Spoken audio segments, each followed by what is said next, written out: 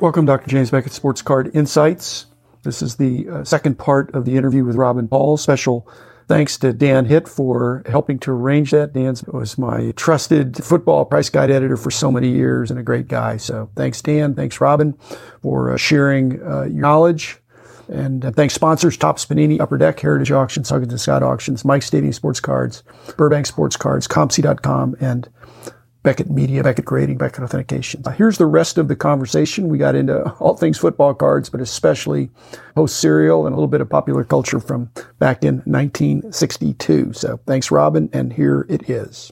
I have a wall of fame of cards, a card wall behind me, and you have your stuff behind you. It's pleasant to look at. You're focused on the post-serial football cards. I'm multi-sport, but if I were going to put a card on my wall from 62 post-football, what would you suggest that I pick? I just do one per player, and I try to sprinkle a variety of sets so that people can get an idea of the history of the hobby. But it's multi-sport, and I've got some post and Jello baseball on there. But what would be your candidate for the representative? It's a card that I can tell a meaningful story about. To me, it'd be Paul Hornung.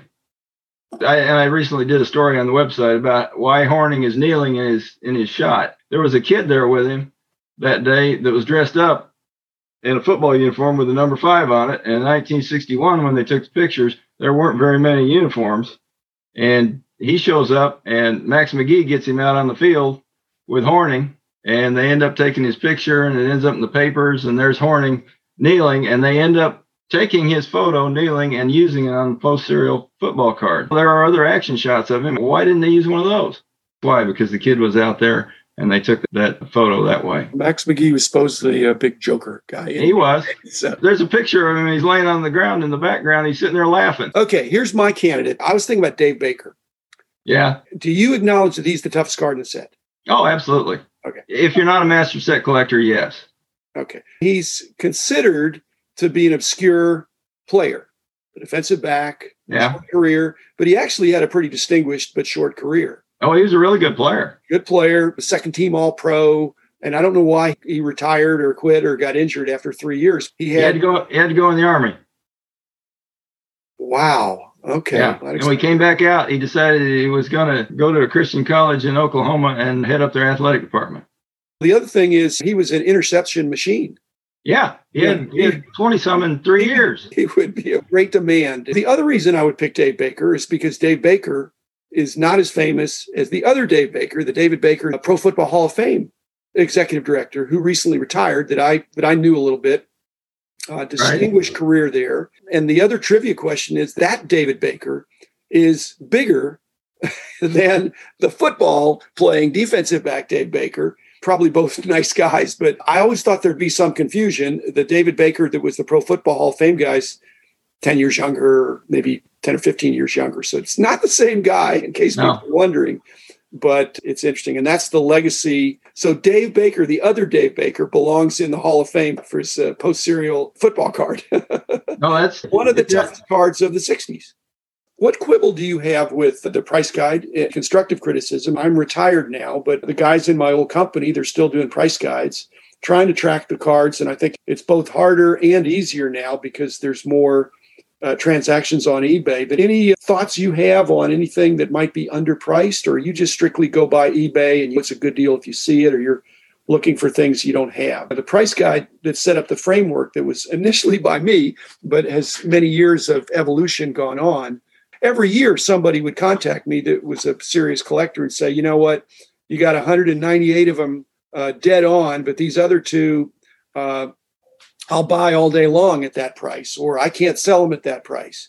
And so there was an iteration toward hopefully improved price guide values each year as I get feedback from the previous year. Anything comes to mind that things are tougher than their price guide value or easier? One of them that historically has been a lot easier than the price guide value, and it has come down since the early days, is Jerry Kramer. Originally, he was thought to be a short print because he was on his 10s tray, but he was also on a double printed Raisin Bran 14-ounce box that was really easy to find, and there are still tons of them out there. I see him listed as a short print because the guides say he was a short print. Well, it's not. That's just the way it was back in the day. You had to rely on the information that you got from collectors and various people. And now you can see all the data. I collect all the data on the various brands, and how much they sell for and everything else. I know how many there are of each card that sell, and it's fairly easy to look at prices and say, this one should be higher, this one should be lower. And should is an operative word. And basically, it is. This is a hobby where demand is more important than supply. But supply explains the demand in many cases. And your excellent work has shown that. Why is this card harder to get or perceived as more valuable? You've explained it in your website and in your extensive research that it's because there weren't as many of them. But we didn't know that. When I first started Price Guides, we had very sketchy information. I would say more on the order of hearsay. Now, hearsay from a reliable source. I had sources that were just outstanding collectors that, like you, were master set collectors and were willing to give feedback on which one were the tougher ones. But we didn't know the actual supply. You've been fundamental in doing that. And that explains the demand. Do you have a position on rookie cards within that set or pre-rookie cards, or their post-serial card predates their appearance in Topps or Fleer?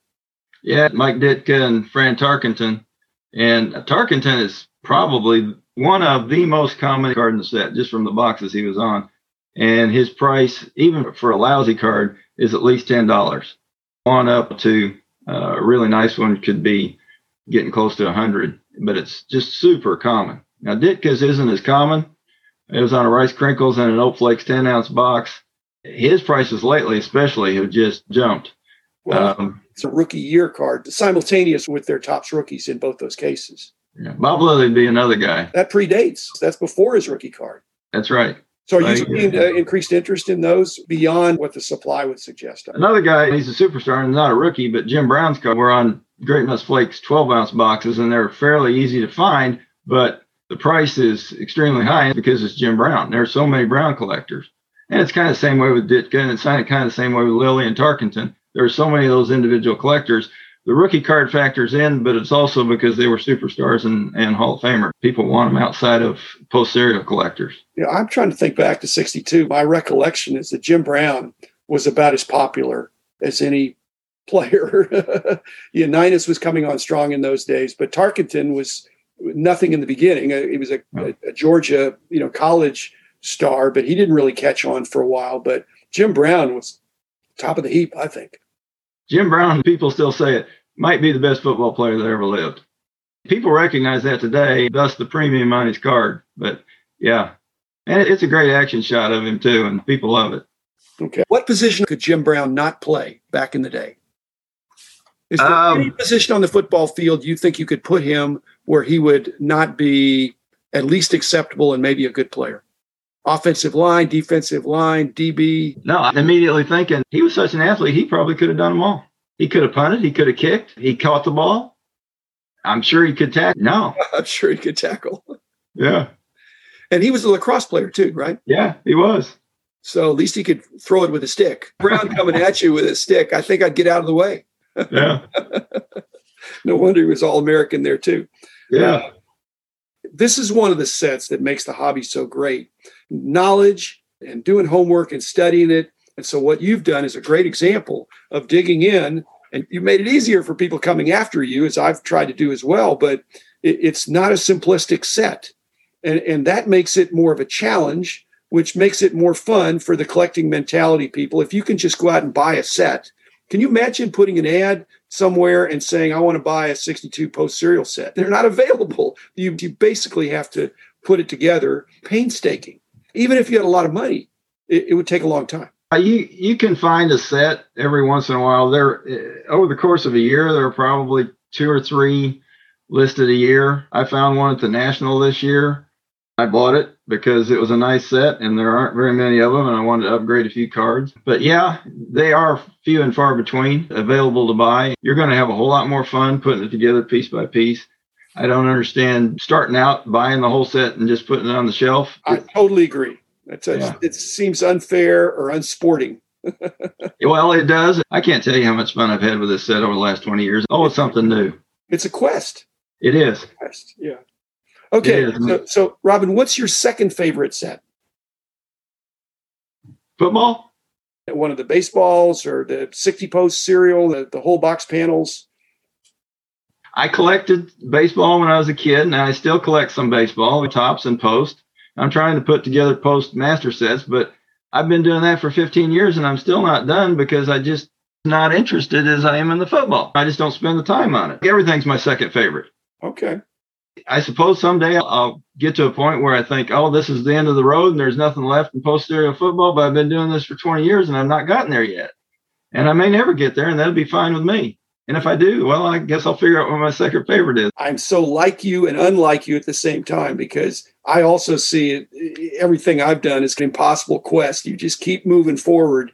But I admire your focus. I was totally spread thin to where I couldn't even have a favorite. I couldn't focus as much. I have expertise in a whole bunch of things, but I couldn't focus too much on one sport or one set or one era even, because it would be to the detriment or exclusion of something else. Hence, you've got a wall behind you of post-serial football cards, and I've got about 1,000 different cards from 1,000 different sets of 10 different sports. And that's my quest, to help build a greater knowledge and understanding of the hobby and the cards for the enjoyment of future generations. And you've done that, and you've memorialized it on your website. The only reason I could do a book, Robin, is because there was going to be a new book coming out each year that would not erase mistakes, but it would continue to evolve more accurate prices in some of these examples you're pointing out. There are other sets like this that new information about the supply comes out, and it's very helpful for explaining the demand.